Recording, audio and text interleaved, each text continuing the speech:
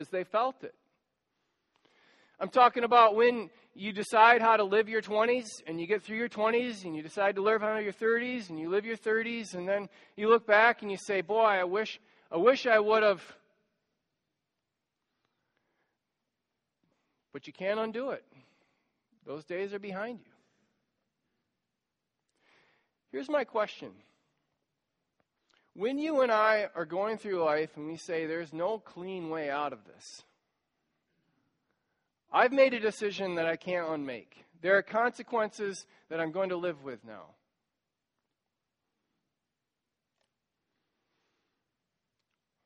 What's God like when we come to Him with stuff we can't undo? So the people of Israel have decided to ask for a king. They've decided they don't like how God is being king. And this is a decision that they can't unmake because now they have a king. God has decided to say yes, and He's decided to give them a king. So now they have a king, and you can't unking a king. There's no clean way out of having a king. So my question is, what's God like when you've made a decision that you can't unmake, and there's consequences that you are just going to have to live with now? Here we are in 1 Samuel chapter 12, verse 1. And listen, this sounds really, really somber, and it is really somber. It needs to be somber because we're facing some really hard things. But I want you to know, this is straight up gospel. I have really good news for you about God from this passage. Okay? So we're going to face it in hope. Here we are, 1 Samuel chapter 12, verse 1. And Samuel said to all Israel, behold, I have obeyed your voice in all that you have said to me, and have made a king over you. This is what I'm talking about. They asked for a king, they want a king, they got a king, now they can't unmake this king. He is there. And behold, the king walks before you, and I am old and gray. And behold, my sons are with you. And I have walked before you from my youth until this day, which was literally true. Old boy was raised where people come to worship. They saw him from the time he was a youth until he's old and gray. They saw every inch of his life. Here I am, testify against me before the Lord and His anointed. Whose ox have I taken? Or whose donkey have I taken? Or whom have I defrauded? Or whom have I oppressed? Or from whose hand have I taken a bribe to blind my eyes with it? Testify against me, and I'll restore it to you. Hey, did you hear the word taken there a couple times? You did. And where have you heard that word taken before, if you've been with us in 1 Samuel for a while? You remember? That's right. It's where they're talking about a king. And if you want a king, here's what you're going to get. You're going to get someone that will take, and will take, and will take, and will take. And he's saying, I didn't do that. Did I? And they'll say, no. And they said, you have not defrauded us, or oppressed us, or taken anything from any man's hand. And he said to them, the Lord is witness against you, and His anointed is witness to this day, that you have not found anything in my hand. And they said, He is witness. You're right. You're right. You didn't take anything from us. Samuel has now established his credibility, and now he's going to talk to them about their relationship with God as they've made decisions that can't be unmade, and now they're going to live with consequences that they're going to have to live with. And Samuel said to the people, the Lord is witness who appointed Moses and Aaron and brought your fathers up out of the land of Egypt. Okay, so you've seen that map many times, because this was their salvation experience. When they thought of salvation, when they thought of deliverance, this was their origin story, that God had called them down into Egypt, protected them in Egypt, grew them in Egypt, and then brought them out of Egypt. This is their salvation story.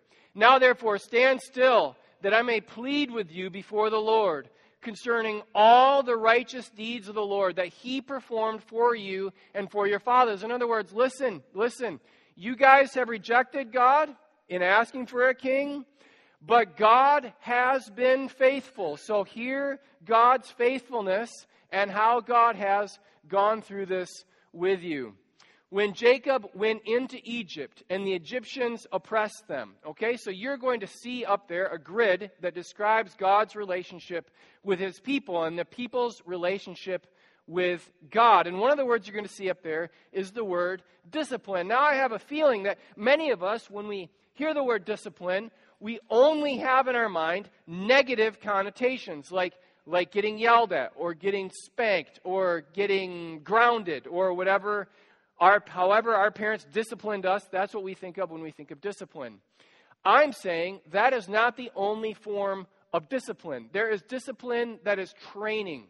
There is discipline that is positive and formulative. So when Israel was in Egypt, they weren't being punished. God wasn't getting revenge on them. It wasn't like they had done something wrong. They had gone down there because there was a famine. And they were there so God could grow them. So a way to think about discipline is not only correction. A way to think about discipline in addition to that is also like training, okay? So I have here, this goes on our fridge. And so this is Asher. This is what Asher has to do before he gets screen time. So before Asher gets screen time, Asher has to do 4x3 pull-ups, 4x10 push-ups, 3x25 air squats, 3x25 sit-ups, do his piano exercises, write out John 3:17 perfectly, juggle the soccer ball 4x5 times, and do 10x10 ups with the pickleball racket. Is that because I'm mad at Asher? Is this because Asher has done anything wrong? Absolutely not. This is discipline in the positive sense. This is me training Asher. This is me saying, Asher, there needs to be more in your life than screens. This is me saying to Asher, I'm going to help you be a better person. And to help you be a better person, I'm going to apply some pressure to your life. Not in response to something bad you've done, but just so that you don't become a puddle sitting on a screen. Okay, so the people are being disciplined in Egypt, but this is so that they're being formed. God is forming them as a people. And so they cry out. Then your forefathers cried out to the Lord, and the Lord sent Moses and Aaron, who brought your forefathers out of Egypt and made them dwell in this place. Okay, do you see the pattern? There's discipline, there's crying out, and then there's deliverance. Who brought your fathers out of Egypt and made them dwell in this place.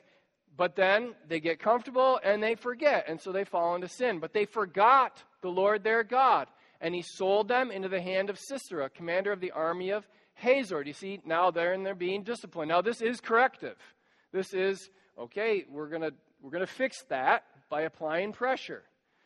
And he sold them into the hand of Sisera, commander of the army of Hazor, and into the hand of the Philistines, and into the hand of the king of Moab. And they fought against them, and they cried out to the Lord. Do you see the pattern? And they cried out to the Lord and said, we have sinned, we have forsaken the Lord. So if you write in your Bibles, just trust me on this, next to forsaken there, write 12:22. You'll see why in just a second. We'll read 12:22 in a second here. We have forsaken the Lord, and we have served the Baals and the Asherahs. Now deliver us out of the hand of our enemies. They're crying out to the Lord, asking for deliverance that we may serve you. This time we're going to break the pattern. This time we're going to do it different. We're not going to fall into sin. We're going to serve you. And the Lord sent Jerubbaal and Barak and Jephthah and Samuel and delivered you out of the hand of your enemies on every side, and you lived in safety. Okay, let's just pause for a second. Remember what we're talking about. The people have asked for a king. They have rejected God. They have made a decision that they can't unmake. They have consequences that they're living with now that they can't undo. They find themselves like with a king that hopefully it goes well, but they have a king now. You can't unking this king. And so what Samuel is doing is reminding them how God has been faithful to them generation after generation throughout their history. So, and it's this cycle, how God has been faithful to stay in this cycle with them generation after generation. When you saw that Nahash, what did his name mean? Anybody remember from last? Snake. A bunch of you said it. And when you saw Nahash, the king of the Ammonites, came against you, you said to me, "No, but a king shall reign over us when the Lord was your God." So this is them rejecting God as king. Now you might remember from last week, they asked for a king long before the episode we saw last week. Well, right. Well, Nahash was probably in the land being a marauder long before the episode we saw last week. And that was probably one of the contributing factors to them asking for a king back in chapter 8. But the bottom line is, we're in a royal mess in 1 Samuel because they have rejected God as king. They have consequences now that are not changeable because they rejected God as king. And now behold, the king whom you have chosen. Who made this choice? Yep, they did. And now behold, the king whom you have chosen, for whom you have asked. Behold, the Lord has set a king over you. The Lord has said, your will be done. You get what you want. And if you fear the Lord and serve him and obey his voice and not rebel against the commandment of the Lord, and if both you and the king who reigns over you will follow the Lord your God, it will be well. So he's saying, you've made a choice that you can't unmake. You have consequences in your life that you can't you just have these consequences now. There's no getting around it. These consequences will be with you now. But he's saying, it will go well with you if you serve the Lord from here. So you can't go and undo the things you've done. But what you can do is serve the Lord where you are.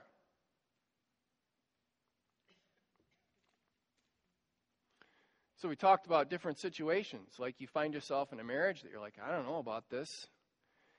You find yourself with a record, and you're like, I don't know about this. You find yourself having said things that you wish you could take back. You find yourself, you wake up in your 40s, your 50s, and you wish you could undo your 20s and your 30s. And serve the Lord where you are. Serve the Lord where you are. Break the cycle and serve the Lord where you are. But if you will not obey the voice of the Lord, so if you go back to the same old cycle, if you will not obey the voice of the Lord, but rebel against the commandment of the Lord, and then the hand of the Lord will be against you and your king. Guess what? Having a change in government doesn't make God more lenient. Now therefore, stand still and see the great thing that the Lord will do before your eyes. Is it not the wheat harvest today? I will call upon the Lord that he may send thunder and rain, and you shall know and see that your wickedness is great, which you have done in the sight of the Lord, in asking for yourselves a king. So Samuel called upon the Lord, and the Lord sent thunder and rain that day. Wheat harvest, not good. I'm not a farmer, but when you want your wheat to dry out so you can bring it in, rain is not your best friend. And the Lord sent thunder and rain that day, and all the people greatly feared the Lord and Samuel. Like the message behind this miracle is there are desperate, terrifying consequences to rejecting God. Please learn the lesson that there are desperate, terrifying consequences for disobeying God. And God will apply pressure until he gets your attention. And so he brings the thunder and the rain. It's like, do I have your attention now? And the people are terrified. And the people said to Samuel, pray for your servants to the Lord your God, that we may not die. For we have added to all our sins this evil, to ask for ourselves a king. So they're back, and they're in the cycle, crying out to God right now. And Samuel said to the people, do not be afraid, for you have done all this evil. Like, hopefully you learned something from this. God has disciplined you in this miracle. Hopefully you learned your lesson. Yet, follow the Lord where you are. I hope this is coming clear. Like, what should we do? We should serve the Lord where we are. Yet do not turn aside from following the Lord, but serve the Lord with all your heart. And do not turn aside after empty things that cannot profit or deliver, for they are empty. They're how you got in this mess. Don't go back and serve them some more. They didn't serve you well in the beginning. They will not serve you well in the future. Leave those things alone and follow the Lord. For the Lord will not forsake his people. I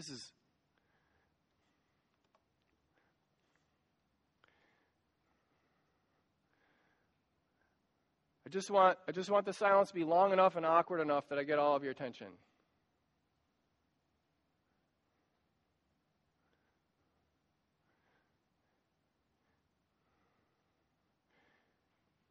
Do you see? They have forsaken the Lord. And the Lord says, you made a choice that you can't undo. You've got a king now. You've forsaken me, and you got consequences that you're not going to like in the future. But what does the Lord say? You've forsaken me, but I will not forsake you. You'll have whatever consequences you have, but I will not forsake you.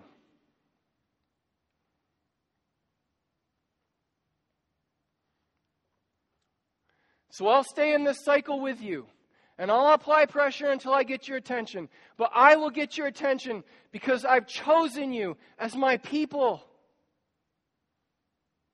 I will not forsake you.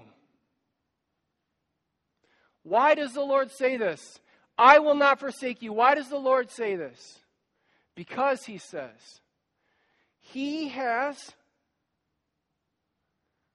tied his reputation to us. He says, I've said to everyone, you're my people, so I'm going to keep you as my people. This is what he says, for his great name's sake. I mean, the Lord picked us. He gave us his name. You were baptized in the name of the Father and of the Son and of the Holy Spirit.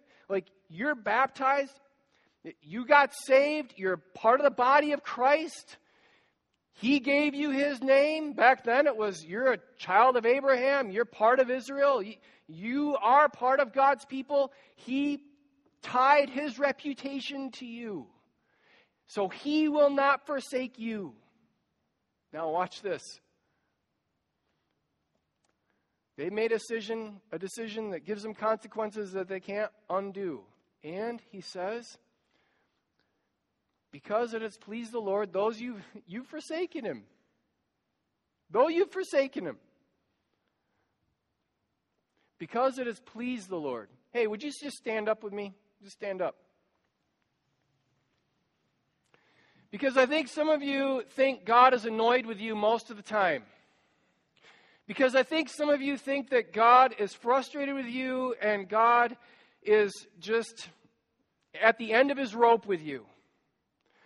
I want you to hear those 3 words in yellow. I'll read because it has, and then I want you to read the 3 words in yellow, and I want you to think of that as applying to you.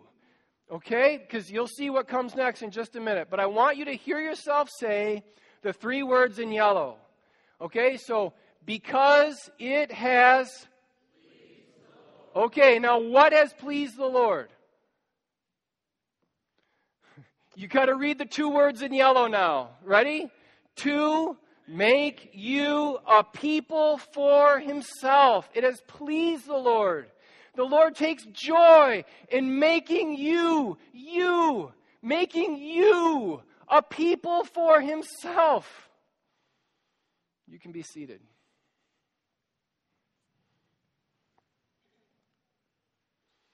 They've made this decision to reject God because they don't think he's doing a very good job as king.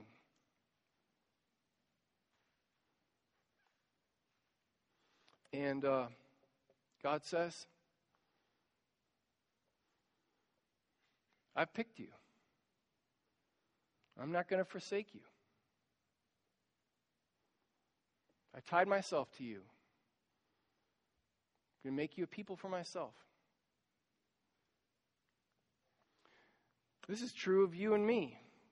You think of passages like Romans 29 and 30, where it says, after the verse you all know about how God works all things together for the good of those who love him, it says, those he foreknew, he also predestined to be conformed to the image of his Son. And those whom he predestined, he also called, and those whom he called, he also justified, and those whom he justified, he also glorified. That is God active language, friends. The choice God make.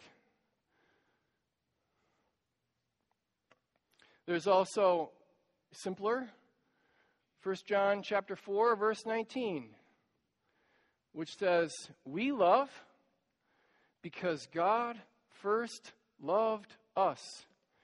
Just please get the order right. That God made a choice to make us his people. And so we respond in faith and we repent. God pursues us. He stays in the cycle with us. He calls us and refines us and refines us. And we choose to serve or we choose to sin.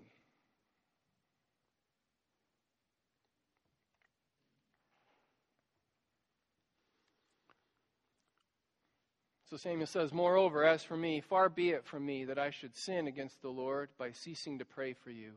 And I will instruct you in the good and right way. I'm going to serve the Lord, and hopefully you will too.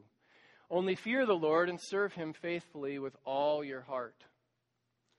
For consider the great things he has done for you. But if you still do wickedly, you will be swept away, both you and your king.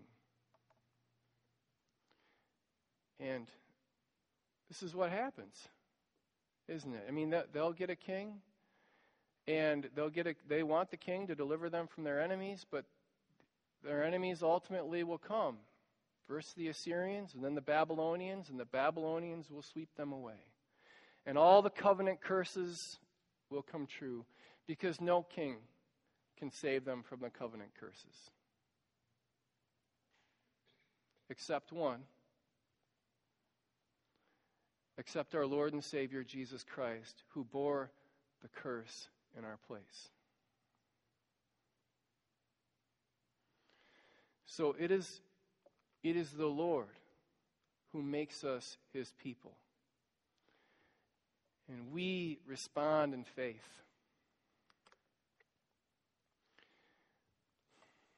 So what should we do as we think about how the Lord has delivered us, how the Lord has saved us, how the Lord bore our sins and died in our place? What should we do? As we think about the consequences of our sin that we can't undo, I mean, that the place where we live, what should we do?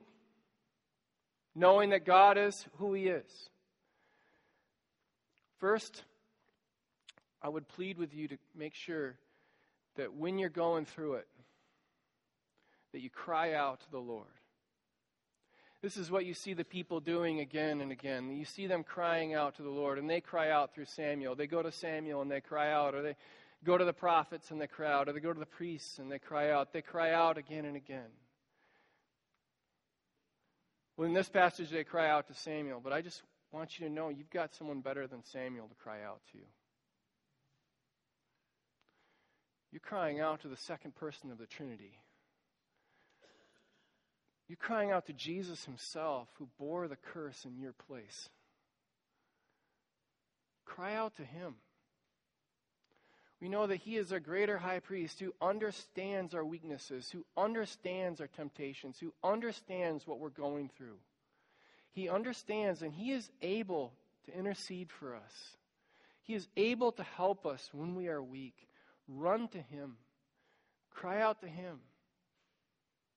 First, because you are God's people, cry out to him. Second, don't be afraid. When God is applying pressure to you, Do not be afraid. He is disciplining you. He is applying pressure to you because he loves you. This is what Hebrews 12 says, that God does this because he loves us, that he is disciplining us as sons. What father has a son and doesn't discipline him? What father has a son and doesn't train him? This is what God does for us because he loves us. The hard things in your life, God is redeeming for good. This is why God brought pressure into their lives, so that they would cry out to him, so that they would run to him, so that they would know they couldn't do life in their own strength, so they would turn from their sins, so that they would see the idols are empty. I mean, I don't know why you might be experiencing pressure in your life, but I do know what God wants to do with it. I do know he wants to use it to conform you to the likeness of Christ. I do know that. So whatever circumstances you find yourself in, God is redeeming those for good and is using them to conform you to the likeness of Christ.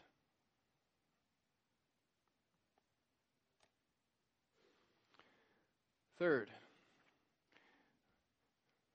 wouldn't it be cool to learn from history?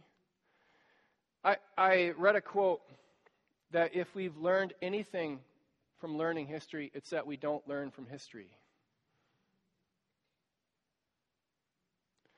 Wouldn't it be cool that instead of going back and serving empty idols, wouldn't it be cool that if we learned from our sin and we learned from the pain of others, wouldn't it be cool if we said, you know, the Lord has been faithful.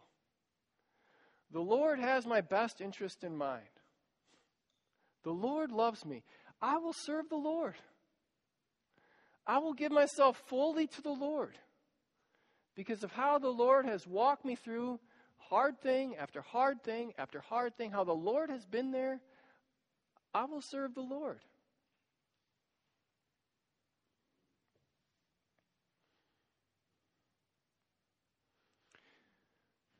I don't know where you find yourself. I don't know what you've been through, what you're going through, what you will go through, choices you've made, the choices other people have made for you.